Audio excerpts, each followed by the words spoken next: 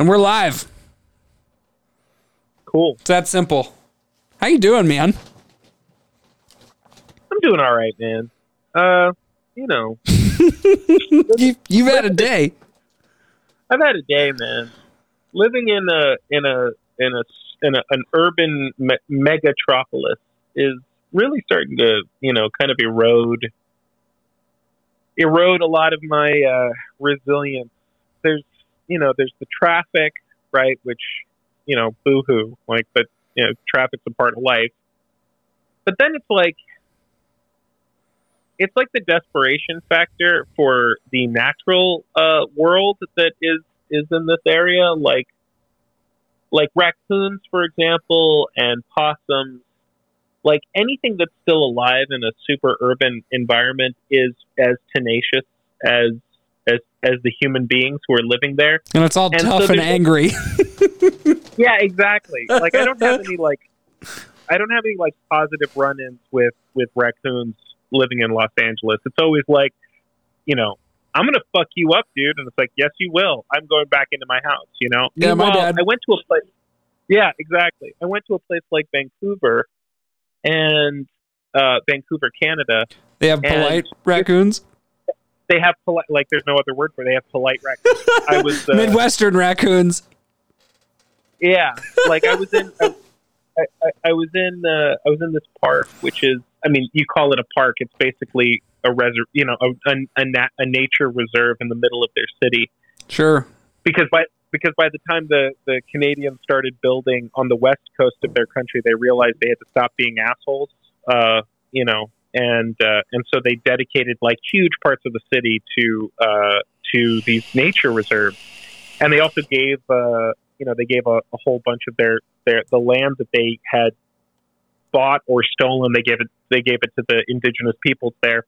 Still a long way to go, but it's a little bit better than Los Angeles, which was pretty much conquered from the Spanish. And now they're still stealing water from other people. Exactly. It's a little bit, degrees of gentility, I guess let's call it. Sure. But I'm wandering this nature reserve, and like a family of 6 raccoons just like starts walking by, and at first I'm like, oh my god, I've got to like protect my family, I've got to protect my wife. Rabies. And I literally, like, they looked at us kind of like we're like, oh, I'm sorry for intruding upon you, human, and just like went very calmly went another direction, and it just was like, wow, this is so different from the time my dog got jumped by a Los Angeles raccoon, and I had to kick it and try to like the dog was going to lose. Yeah. Yeah. The freak sizes of Los Angeles vermin is they're huge. They're just gigantic. I'm assuming it's because they have to be. They have to. Every day is survival. They have to fight the homeless. Exactly. Yeah. Exactly. So it's just anyway. So I'm living in an urban environment, and I really would like to move to a place that has a little bit, or at least vacation. Like I'd like to vacation to a place with a little bit more nature than where I'm at right now. But can't complain. There's work here, and how many people can say that? There's a lot of work here, and right. You got to be grateful for it. You got to be grateful for it. That's why I moved here, to chase the work, and now the work is coming, and you got to be, and the city's got its good points. Great food. I never have to worry about leaving stuff outside because it never rains. And this is actually the best time of year because fall in Los Angeles gets this like really heavy duty mist, and it's beautiful. It's like lovely. So it's easy to complain, and I shouldn't, and I should be more grateful. Yeah. No, I get it. Cause you and we've talked about, I don't think we even introduced you when I hit record. Oh, yeah. But I didn't know if you wanted to like announce your name either. Oh, I guess I should have said, well, hi, Brady, I'm Bowman. Bowman living in Los Angeles. Yeah. I mean, you were there because you want to do film. Sure, I'm a filmmaker. Yeah, I'm a filmmaker, and just before COVID, I switched over into doing animation work. And now I run an animation house called Lost Legion Studios, and we make animated episodes for a couple different people, but one of probably the biggest one is Games Workshop, that own the Warhammer 40,000 IP. So that's cool. That's what I do. Yeah, I'm a director and writer, and kind of like I've taught myself the process of animation, which is very different from live filmmaking, and it's cool. It's neat. Definitely safe. Safer than working on set. Yeah. We kind of texted about that earlier today because obviously it's all over the news, the tragedy that happened. Yeah. And then I work when I'm not sitting in a podcast studio, I work in construction, and it's a dangerous industry, right? Like, people can die building things. But I don't think enough credit is given to people who make film, because it seems so glamorous and wonderful and probably safe, but realistically, people have died making movies.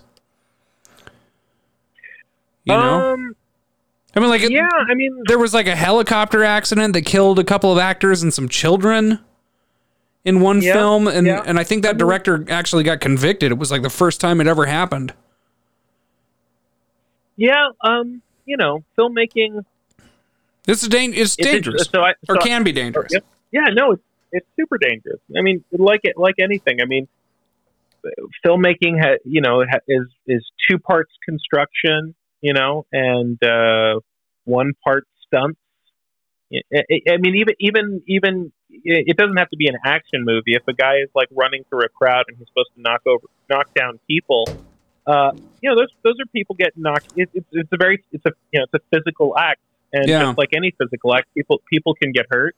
I've been on sets where people have gotten hurt before. I spent 10 years being an assistant director, and it's funny, an assistant director has nothing to do with being an assistant or directing. It's basically the guy that's responsible for safety and progress on set. It's the person that's creating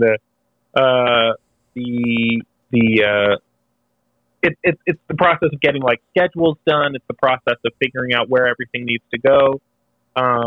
It's the process of clearing things, so making sure that things are safe and are running smoothly. And so I've seen a lot. I've seen a lot of different sets. I've seen a lot of different. It's interesting, right? Because you're working with artists, and artists want to get something beautiful made, or want to get something exciting made, and usually safety is the thing that goes out the window. Sure. But at the same time, what happened on that set, just to offer my unsolicited opinion, was 100% the first AD's fault. It wasn't the actor's fault. It wasn't the armorer's fault.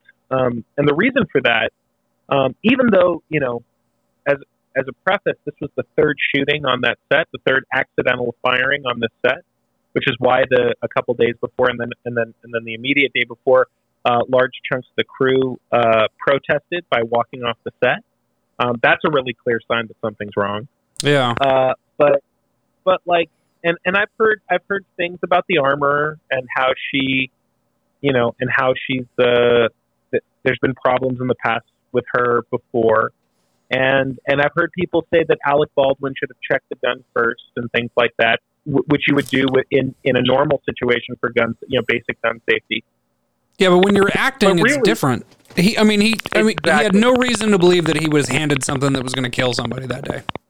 Well, see, and that's why it falls on the first AD exclusively. The first AD picked up a weapon, because a gun is always a weapon, even if it's a prop gun or if it's a fake gun. You got to act as though it's a weapon. Sure. He picked up a pistol, and he declared in front of the entire set that it was a cold gun. And when you say that, that means that you've checked the gun, and you're confirming before a bunch of witnesses that this is a safe thing that you're now handing the actor. It's not the job of the actor to really do anything except act. That's their job. Just like a glazier, that is putting in windows into a building. If the floor falls, if the side of the building collapses, that's not the glazier's fault because they were installing glass. Right. So it's the same exact thing, and it's 100% that first AD's fault, and he should be charged with manslaughter, in my opinion. But whatever.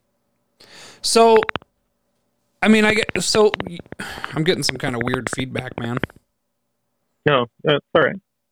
You coming in clear for me? Yeah, it's just when I talk to you, it all of a sudden chatters back. It's weird. I'm gonna try to adjust some volume and see if that fixes it. We can do this again too. Like once you figure out what's up, this be our dry run. Yeah. God, that's weird. Kind of driving me nuts. I wonder if it's. I wonder if you had like a headset, if that'd solve it. I've never had this problem before. Yeah. Here.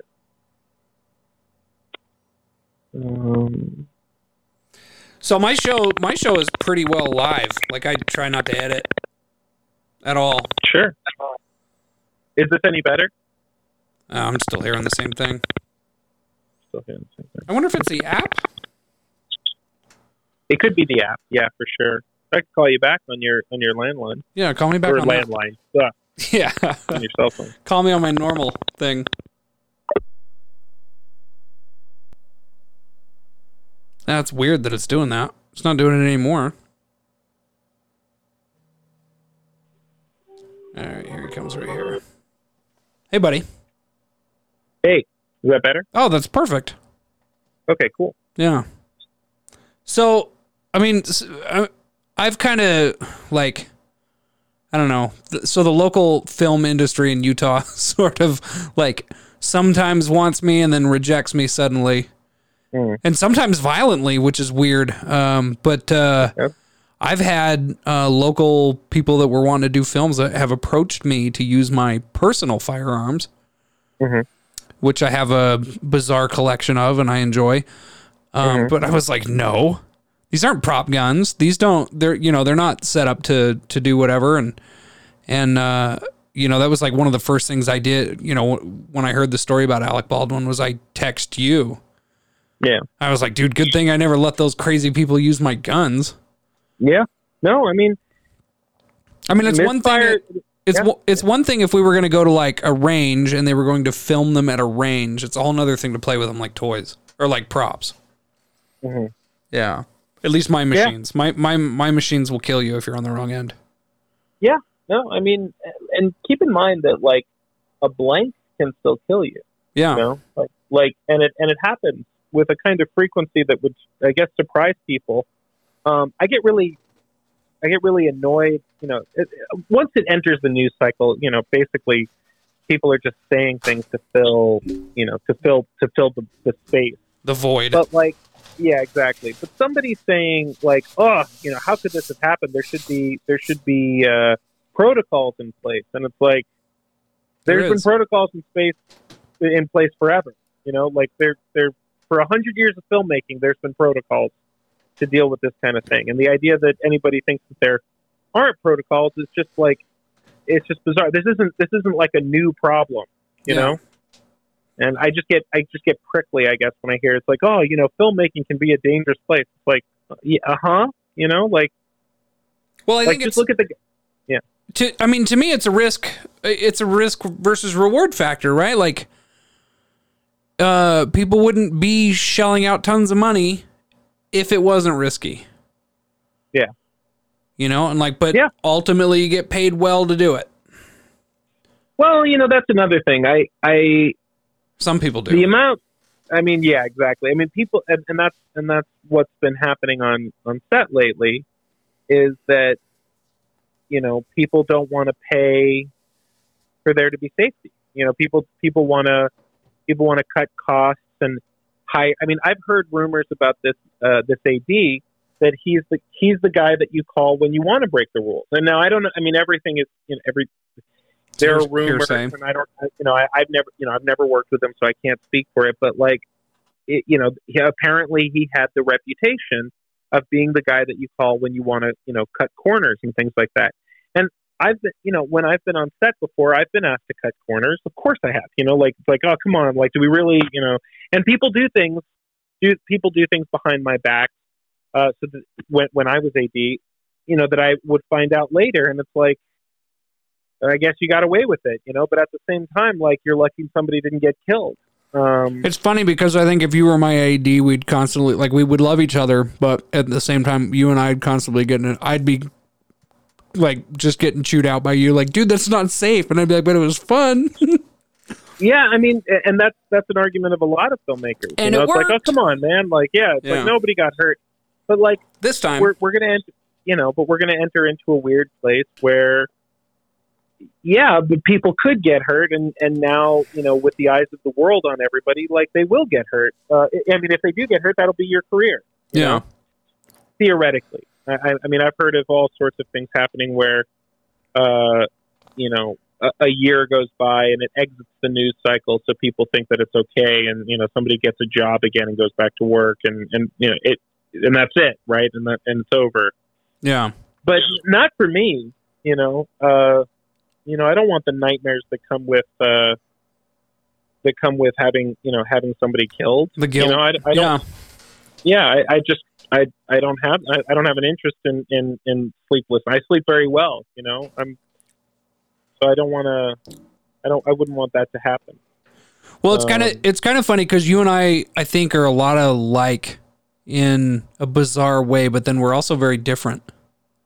Mm-hmm. Which is interesting. And so I tease Jamie all the time because she's Marlon and I'm Dory. Mm-hmm. But then I was thinking about it in another direction too. My thought is that Jamie's an experimental physicist, or Jamie's a theoretical physicist and I'm an experimental physicist. Mm-hmm. Mm-hmm. So that's an interesting way of saying it. Yeah. So I mean, like, she's like, why do we have to go out and do that? Because the math says it'll work. But I'm like, no, I want to smash things together. Like, I'm also that moron you could talk into climbing on top of a rocket, right? I mean, yeah, and there's reasons why all different types of mindsets exist. The problem is just when you start signing people up for danger that either are not prepared or didn't ask for it. Yeah. If Alec Baldwin had been on set and was like, I mean, I don't know why anybody would ever do this, but let's just say that, like, he insisted, I want this to be authentic. I want there to be, I really want there to be bullets in my gun. You know. Now, obviously, that would. No one would agree to that. Right. Exactly. But let's just say that. Then then the responsibility falls to whoever let that happen. Yeah. And then, but the thing is that film crews are it's a bunch of yahoos. Like, film crews are people want cool things to happen. Yeah. And if somebody had been like, look, we're gonna have a real gun on set, I'm gonna fire a real bullet. As long as everybody is signed up for it, then it's fine. If everybody walked into a situation with both eyes open, then then the responsibility falls to everybody. Yeah. It's when you don't share what's happening. It's when you lie. It's when you're lazy. And when that stuff starts happening, then the only person who's responsible is the person that said something was safe and lied, Right. And I don't have any, and I just don't have any sympathy. I just don't have any sympathy for that person, Yeah. In the same way that somebody, like, yells fire in a crowded theater and then later on goes like, oh, well, I thought it was a fire, and it's like, somebody got trampled to death. Like, who cares? Who cares what you thought was going to happen? You're a person that should be punished by society, Right. But anyway, that's, again, it's just like everything. It's just one opinion. So, oh man, now it's back again. Oh, I'm sorry. I wonder what's causing that. Again, you sound fine on my end. It's just when I talk now. So Maybe I wonder. Your mic? You know what? I might just walk over to the other side of the room. Okay. Let's try that. And let me turn on this other mic, and then I'll walk over there. We'll try that out. I got a headset over there too. See how much battery I have on my phone. I'll carry it with me. Okay. Okay. Give me just a sec. Let me walk over there. Cool.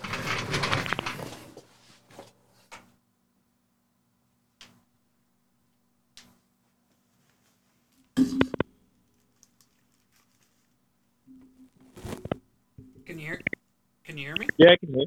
Yeah, I can hear. It's still doing the same thing. Not on my end. That's gonna drive me nuts. Hang on just a second.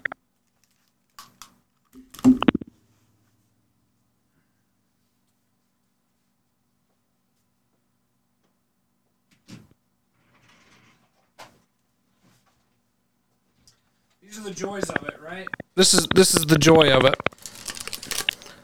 Somebody's going to be sitting in their car going crazy. I'm going to try turning off the Bluetooth and then turning it back on. Okay.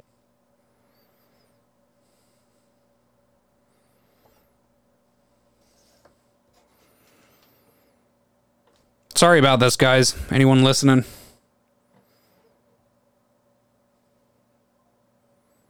Oh.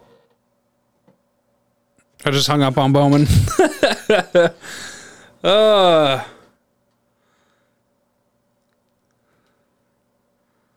We'll try this again. I'm going to turn the Bluetooth back on. We'll give him a call.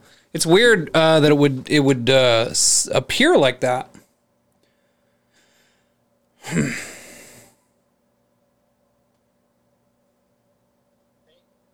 Hey, buddy.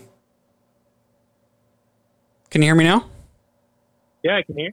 Okay. Yeah, now it's fine. I don't know why it's doing that. That's weird. Because it just comes on and then it goes away, but that's I guess kind of like the magic of movies. So they edit all the stuff out that you don't want, right? That's true. Yeah. That's true. There's usually a heavy editing process. Sure. So tell me, man, we've been friends for a long time, and I know that you've been passionate. You've wanted to do movies for a long, long time. Sure. And, I mean, obviously you want to be the next Spielberg, or maybe you don't. I don't know. I don't know, man. I guess.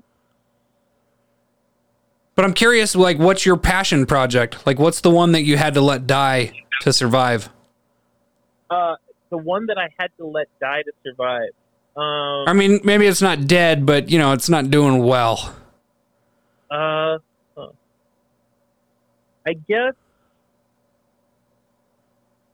That's an interesting. I've had to let things go. Like, for example, there was this short called Guardsman.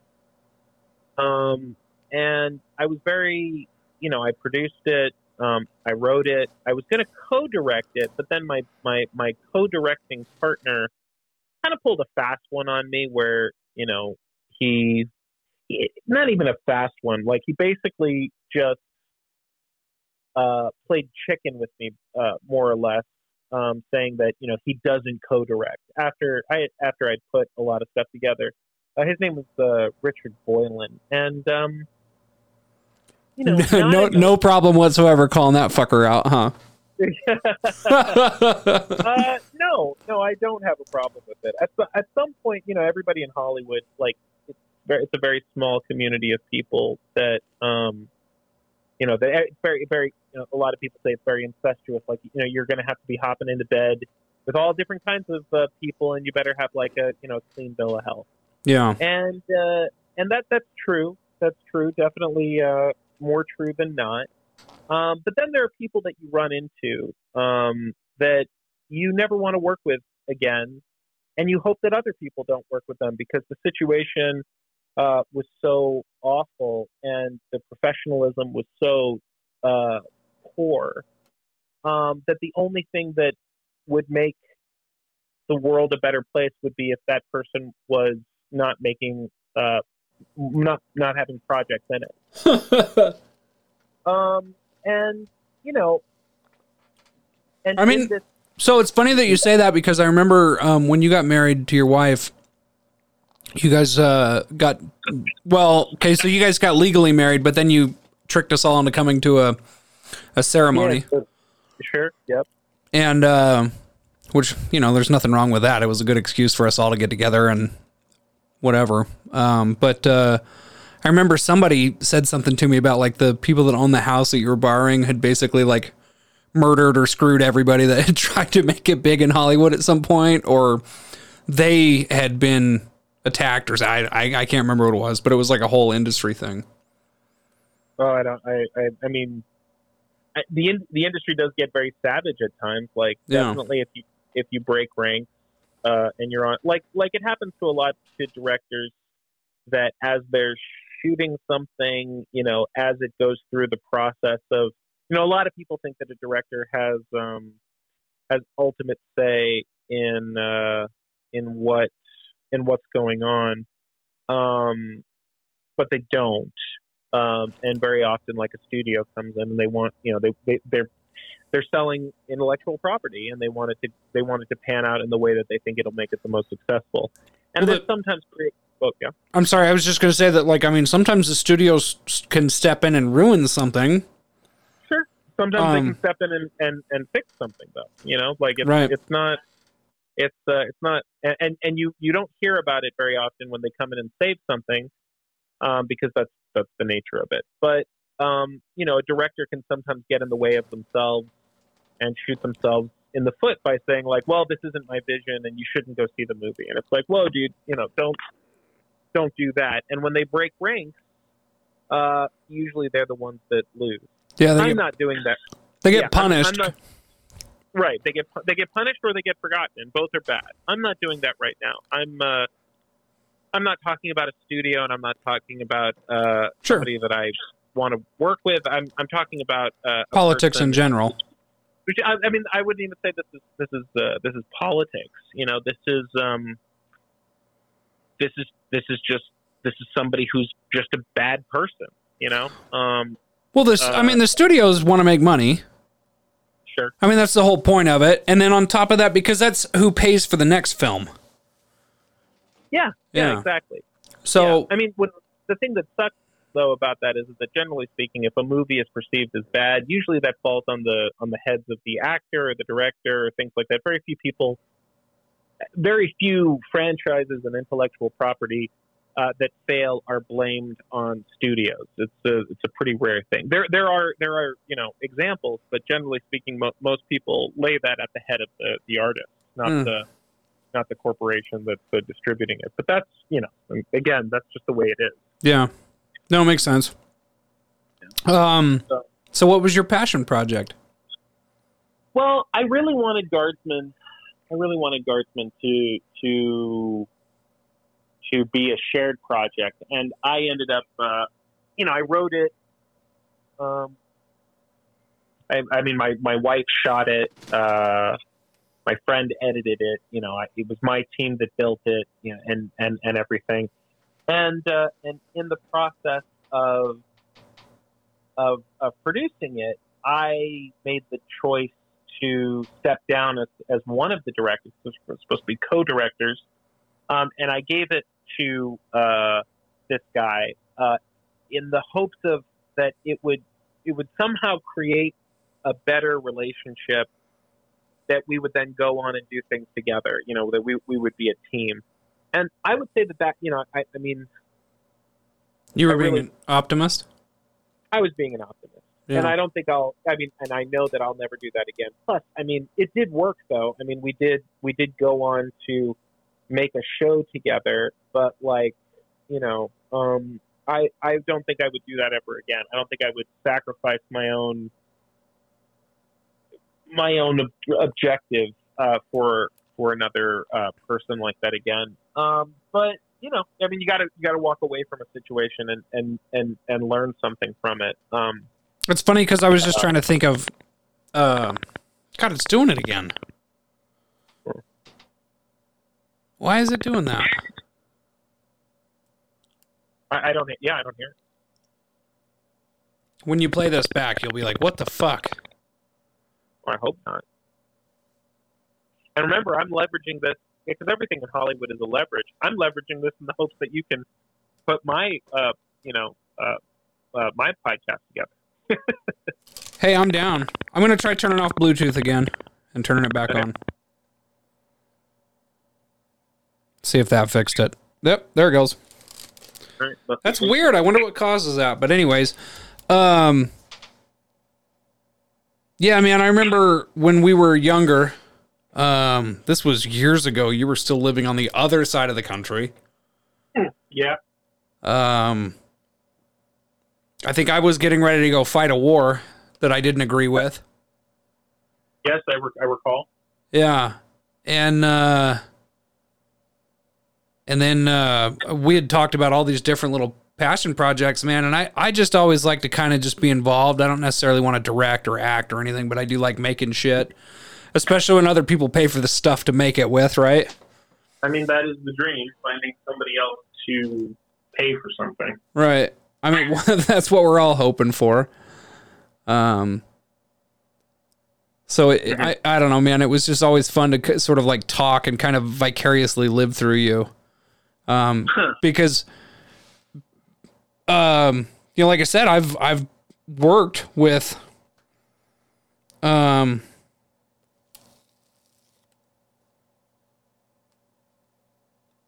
Yeah. Sorry, I just had like a work email come through at the weirdest time and it blocked my screen. I've got to work with a couple people locally. And then, so like, I mean, I don't know if you know this about me, but I have full blown ADHD. I do as well. I also have dyslexia. Oh, me too. Yeah.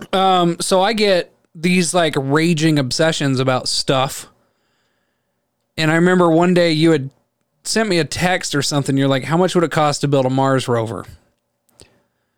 Yeah, I remember. God. Yeah, I remember. Yeah, and then I built it.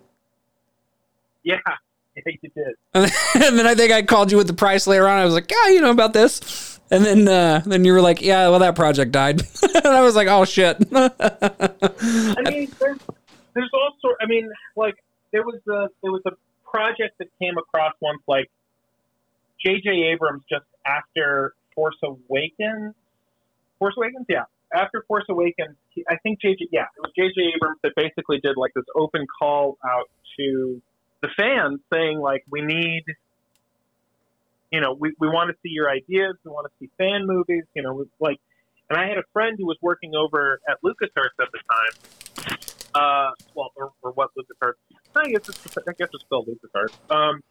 Basically say, like, hey, man, like, if there was ever a time you ever wanted to, like, get a shot at making a Star Wars thing, like, now's the time. And I did all sorts of things. Like, I worked with the 8711, the guys that did John Wick, put together, like, a bunch of stuff on spec, really invested time, effort, my own money, did a shoot where we actually shot these guys jumping around and being Jedi, and had a whole story and storyboards. It was awesome. It was amazing. And this guy kept saying, he was going to pay for it. He's going to pay for it. He just needs to see a little bit more. And that's again, everything's got to be a lesson. But, like, we had storyboards. Then we had a physical shoot to show what it would be like. Then we had, I was in talks with a couple some really incredible talent who I'd worked with before, and they were like, okay, like, I'm going to take a chance and do this, like, basically a fan film, a fan short film with you. Right. And at the last minute, the guy pulled the plug, And again, it has to be a learning situation. It has to be a learning experience. I now know that I don't pick up, I don't do anything until, like, great, let's have a contract, Yeah, I'll start work when the check shows up. Exactly. Yeah, and you just have to be like that. And that's basically what it's like entering your 30s. You stop doing stuff for free. You start realizing, like, if you're serious, if you want to get on board with me, just sign a piece of paper that legally binds you to the thing that you're saying right now. Otherwise, keep walking. Right, exactly. Well, it's fun. So, like, one of my attitudes that's changed about trying to help people was now I charge for materials up front. Because I've built stuff and then never been paid for it. I've gone and, like, repossessed my things. that I built, and I think I told you one of the scary stories about that. But and I don't know if I want to talk about it. But I've had moments, man, where it's been kind of, dude. I just got done helping someone build a Tiger tank, like the German Tigers. Yep. And I mean, it's not functional, but it looks cool. And apparently somebody found it and set it on fire. Jesus. So, but luckily all the materials were paid for. Yeah, exactly. And I mean, yeah, exactly. And all sorts of things are going to, people are like it happens a lot between friends. Like, oh, come on, man, we're friends. Like, I trust you with this, or I trust you to do that. And then the moment of truth happens, and they swerve left, and you swerve right, or something like that, and then all of a sudden you're left with the bill. Yeah. Well, it's funny because, like, I mean, our friendship is in. I think people would probably think that it's weird, but I never really give a shit, dude. I like getting involved in weird, dumb shit. Like we were talking about top hats and sunglasses when we started our phone call, and so I get too into shit. And it's like, if you ever called me with an idea and then like I get carried away, I'm never mad at you. I just know that I have ADHD and get carried away. Well, I mean, the thing is that ultimately, like, if you don't, it's good to ideate, I mean, like, I would love to make a feature about, what some might call the inevitable second American Civil War. I would love to take, I grew up knowing about the conflicts in other countries, like, or continents, I grew up understanding that, like, Croatia and Serbia, they went to war, and now Eastern Europe is just kind of like a wasteland, right? But then I got older and I found out, and now I work with a lot of Eastern Europeans, and they worry about me. They're like, oh man, like, you live in you live in the United States? Like, shit.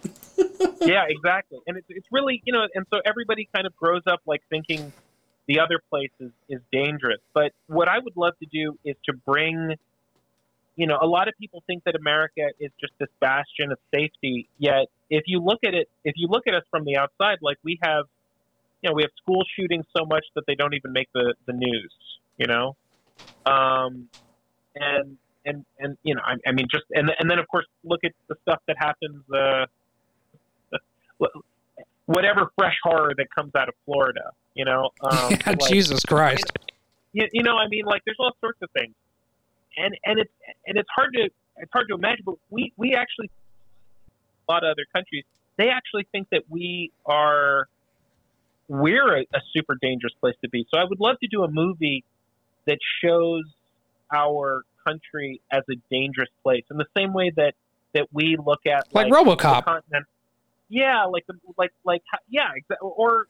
Or really, like, if you took any of the movies that take place in, like, Bosnia that happened, like Air Force One, the movie with Harrison Ford. Yeah. Like, if like, you take all of the, like, blue filtered lands that we always show as like a frightening place, or Homeland, the show, and just put it here in America and show what it's like for there to be child soldiers that look like a bunch of kids from the suburbs, like, do that. And I really, that's the movie I would really love to do. That'd be a fun project to do, sort of like grungy too, like found footage, sure, mockumentary style. Sure, but the problem is that a smart distributor is going to look at that, and be like, oh, I don't want to touch that. Stop being so honest. Well, yeah, but it's also like, you got to remember that movies are the fastest, most direct way of educating a large number of people all at the same time. Yeah.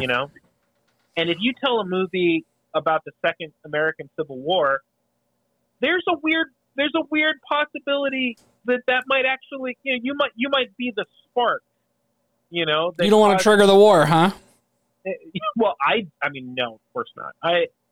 I don't think in my life, in the examples that I have of true violence, I would not want to visit mass violence on anybody. I don't think violence is romantic. I don't think it's cool. Well, that's going to lead me to my next question. Oh, sure. So you've seen The Purge, right? Yes. Would you purge? Would I purge? So what's interesting about The Purge is that it's it doesn't require you to be involved, right? Yeah. You can be a victim. Yeah, exactly. You know, you could bury yourself in a bunker and think that you're safe, and then but wait a minute, that guy that you've been working with over the course of the year, he just actually really hates you, and he's going to try to find you and kill you. It's a really interesting process where, and the Purge movies do a really good job of showing this, that, like, first of all, you could be a nice guy and someone just doesn't like you.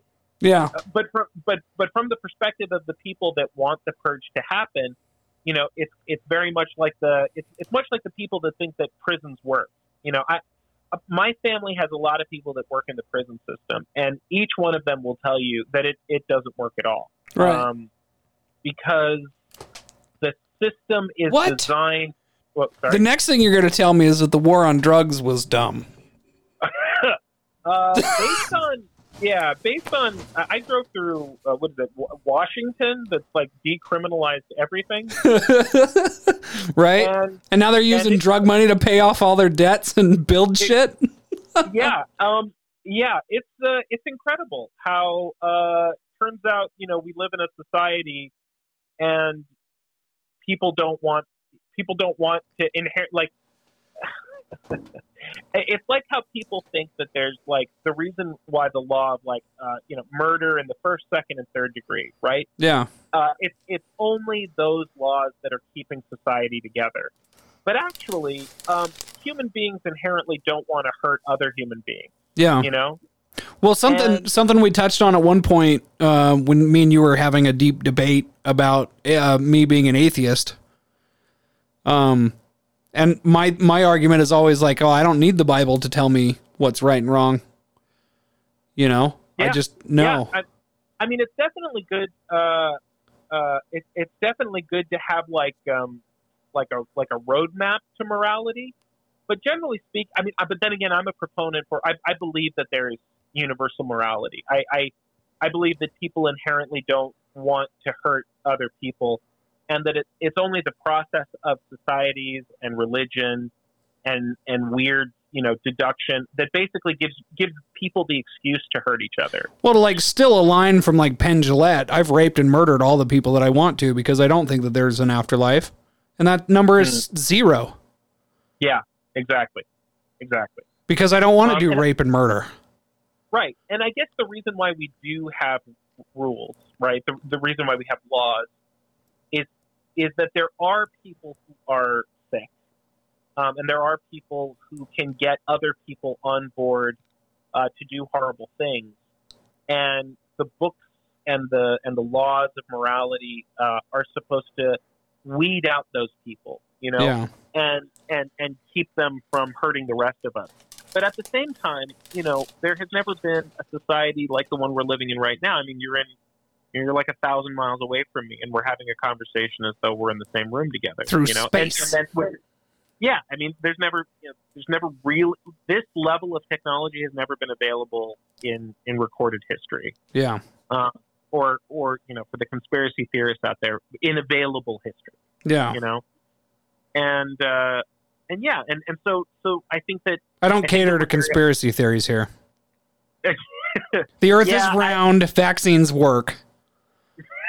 It's a globe. Yeah. It's not fucking flat. I get so pissed off at flat earthers. But I do have to thank the flat earthers, though. That's how that's how I finally put in a definition to how I felt about religion. So, have you seen Behind the Curve? Yes, I have. Yeah. Yes, I have. It's funny. They prove the world is round at the end of it, right? Yeah. Which I thought it's adorable. I went off the deep end. I was like, so I started like fucking trying to figure out how to build my own experiment because I needed to prove these fuckers wrong. And I think I've got a couple of good ideas, but no one's gonna help me. I'm the only lunatic who feels this way. Because I mean, the rest of mainstream science is like, I don't need to prove the world is round. We know, we've seen it. Right. Right. But I ended up reading a bunch of stuff on like astrophysics and evolutionary biology, which led me to philosophy, where I discovered Christopher Hitchens, and Richard Dawkins is the one that led me to Christopher Hitchens, and unfortunately he's dead now, which sucks because he was like the ultimate warrior poet. He'd go to like the shittiest parts of the world and talk about the injustices there. Yeah. No, that's I haven't read any of this stuff. Like I'll have to check it out. It's absolutely. I mean, I would think so. Vanity Fair is published in New York, isn't it? It is. Oh, you know what? Shoot, Brady, I got to ask that we continue the. Maybe in a day or two. I hit 7:00 and I turn into a pumpkin. Oh yeah, you're good, buddy. It's 8 here, and it's getting really hot in my studio all of a sudden. Okay, so cool. I'm like breaking into a sweat, which is weird, but. Oh, that is weird. Okay, well, here, I'd love to come back if you're down. I'm totally down. I'm going to publish this as is because, like I said, I try not to edit anything. So as long as you're happy with everything that we talked about. Sure, I guess. Yeah, I guess I'm fine. All right. If you change your mind later, I'll take it down, but not a big deal. Okay, cool. Well, then let's try to talk, soon. Like maybe this weekend, Sunday. I'm totally free. Okay. Yeah, I'm just trying to think about my Sunday. I'd probably be good.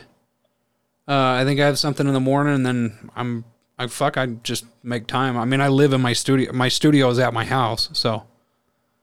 Cool. Yeah. Cool, buddy. Awesome. I'll talk to you soon. Love you, bro. Thank you so. Hey, will you do me a favor? Yeah. Will you tell Sarah that I love her? I will indeed. And I hope you guys are doing well. All right. You too, buddy. Okay, buddy. Be safe. Bye. Well, that was a fun little catch up with Bowman. He's been a friend of mine for a long time. I didn't really properly introduce him. We kind of decided to do this on the fly. I'm excited to do part 2 with him. He's someone who's been influential in my life. Every time we interact with each other, I feel more creative. I'm more motivated to sit down and write or draw or sculpt or build or whatever. So I'm excited to talk to him further. If you guys liked what you heard, you reach out to me at murdershackstudios@gmail.com. I'm not going to spell it for you. I've done that before. You guys might have noticed I took down a lot of shows. Unfortunately, Justin, he killed himself a while back. I want to say in November, but I could be wrong. No, it would have been in July. It's November now. So he took his own life, and I just kind of, I don't know, it didn't feel right leaving the episodes up while his family was in the midst of grieving. Justin was, he was a big influence on my life as well, and so I'm kind of starting over. Unfortunately, Ian, I think with just the distance that he lives far away, and, doing the respect to wanting to do the show right, he really, he'll probably be a recurring guest, I think, in the future to talk about things, but, having him here as a co-host full-time is probably really not going to work. I'm kind of experimenting with the idea of doing a monologue. This is my first kind of monologue here at the tail end of this episode, which I'm sure Bowman would probably remind me that he didn't endorse, which is fine. I don't think I'm going to say anything that controversial. I've been toying the idea with of making this a monologue. I'm just not sure that I'm not sure that I can make the time commitment into putting together a show like that, and I don't want to tease that idea and then fall flat because I can't commit the amount of time it would take. So I'm toying with those ideas. I'm also kind of looking around and talking to some different people about co-hosting, and but in the meantime, Murder Shack Studios is still here. It's pretty well open to the public. You know, if you've got a good idea or a story, or even if you just need a place to record something, we just recently put up a green screen. Well, I painted a whole wall like a green screen. I think it looks pretty cool. Even if you never use it as a green screen, I think it makes the room look awesome. Mariah, who works on the other podcast that I'm a part of, the Salty Sex Cast, she recently donated a couple of really nice recliners to the studio, and we've rearranged the whole thing. It's more like a room in a house, or a comfortable place to have a conversation than it is like a garage with a desk and some microphones. So I'm pretty excited about that. I'm looking forward to talking to you guys in the future about stuff. You know, I'm pretty hopeful about some things that get me excited. I love talking about space and batteries and solar panels, and you know, smart technology is every day something crazy is happening. I'm carrying on Justin's memory. In the investing market, I still hold the same amount of game shares or GameStop stock that I held, the GME and AMC. He was passionate about that and the cryptocurrencies. I got him involved in Dogecoin, and up until the night that he died, even on the night that he died, him and I were texting back and forth about what Dogecoin was doing right in that moment. So I'm excited to talk about those things, and, you know, maybe try to find somebody who knows a little bit more about it than I do. I'm not a technology wizard by any means, but I love diving into shit and figuring it out. So, God, I'm just trying to think. I've talked about the fact I've pre-ordered Elon Musk's Cybertruck. Fuck, I mean, that's a no-brainer to me. It'll probably be the last vehicle I ever buy brand new. You know, I imagine Cicely, my daughter, she's going to be turning 10 this spring. I have to imagine a world. I hope that by the time she's 16, we're not burning fossil fuels anymore and fucking shit up, because it's really not getting any better. You know, I live right here in Utah. You know, we talk about California being a desert. Well, no duh. But Utah is not any better. We're a desert. We were a desert when the pioneers settled here. And we all got ourselves fooled into thinking that this was a hospitable place to live. And the only reason life is successful here the way that it is because nature has been relatively cooperative. But, you know, you look at the climb and carbon monoxide or CO2 outputs, and, you know, the more carbon we're pumping into the air, the more we are ruining any chances of survival on this planet long term for humanity. It's going to get to the point where we're not able to grow food because of climate shortages. You know, I remember last year, maybe it was last year, it could have been the year before, there was a pumpkin shortage because of how hot it was. And it made a lot of people sad. Well, that's a decorative vegetable. Not a lot of people are, it's a decorative gourd. Not a lot of people are going to die because they don't get their pumpkins this year. But what happens when it's not a decorative crop or a plaything, you know, a prop for our holidays? So that shit I want to talk about. I want to bring on more experts. Dr. Palin was amazing. I thought for a while there I was going to be able to talk her to come in doing a live show. And then COVID turned around and started going again. So I'm getting kind of long-winded here. But again, you guys, you know, I like doing this. This is kind of my therapy. I don't know if it's cheaper than a therapist at this point because I built this whole thing. But, you know, sometimes it's nice to have a place to vent my verbal diarrhea or my brain diarrhea. And I'd love to hear from you guys. So reach out to me, murdershackstudios@gmail.com. That goes right to my phone. Notifications are turned on, and I'd gladly entertain any kind of conversations or topics or anyone who wants to call in or talk. I'm down. And if you live local in the state of Utah, and you need a place for a project, man, let me know. That's what it's here for. I love entertaining brilliant ideas. I mean, realistically, as long as you don't come to me and tell me that you want to start a flat earth podcast, I'm pretty open to most things. So, I think that's all I got, man. So thank you guys so much. I appreciate everyone who listened, made it through my monologue right there. I'll listen back to it tomorrow and see how I feel about it. But, again, I don't know if I'm going to commit to doing a monologue at this point, just because I think I'd have to put together topics to talk about. I'd have to have an outline and that kind of thing. And I just, I don't want to commit to that prematurely. So we'll look forward to part 2 with Bowman. And in the meantime, peace.